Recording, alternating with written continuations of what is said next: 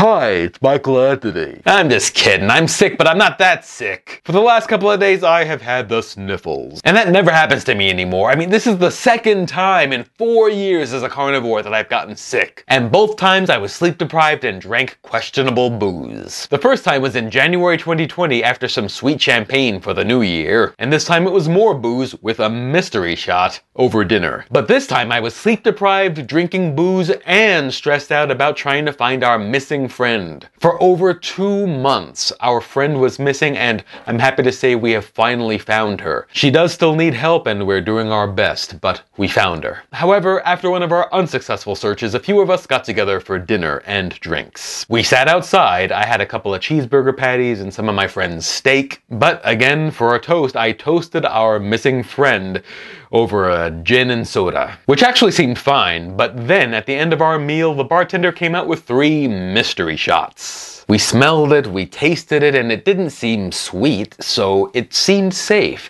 So I drank it. And even though I can't blame that shot all by itself, I know it contributed to me getting sick. I was a toxic stew, sleep deprived, drinking alcohol, stressed out. All of that led to me feeling pretty run down, but I didn't feel sick right away. The next couple of days, I was wondering, hey, why do I feel so, I drank. Of course I'm gonna feel a little run down. But after 2 days, and hey, on the second day, we did find our missing friend. But after that second day, I started to wonder, am I maybe getting sick? Again, it just doesn't happen to me anymore, and it only happened because I didn't take care of myself. I didn't get enough sleep, and that causes a buildup of toxins in the body. I was stressed out, and that can throw your hormones all over the place. And I was drinking alcohol, which is a poison. So it's no wonder I ended up with a case of the sniffles for a couple of days. So I've been resting, intermittent fasting, and supplementing. I've been really stubborn about supplements over the last few years, but lately I've been trying to keep an open mind. I was already taking food-based supplements, especially grass-fed beef liver from Optimal Carnivore. But getting sick for the second time as a carnivore was a wake-up call that I might have some serious deficiencies that I might have to really attack. So I got some zinc, vitamin C, and iodine. The purest I could find. The zinc and iodine drops do contain glycerin, but they do say keto friendly. And the vitamin C is pure ascorbic acid in gelatin capsules. I've also been allowing myself to have cayenne pepper, black pepper, and a little bit of garlic. And yes, these things did upset my stomach a bit, but I think it was worth it. For one thing, it helped to clear up my sinuses. And there are antimicrobial properties to these plants that could potentially benefit me. I do believe in plants as medicine, and I have often said so. From cannabis to cayenne pepper,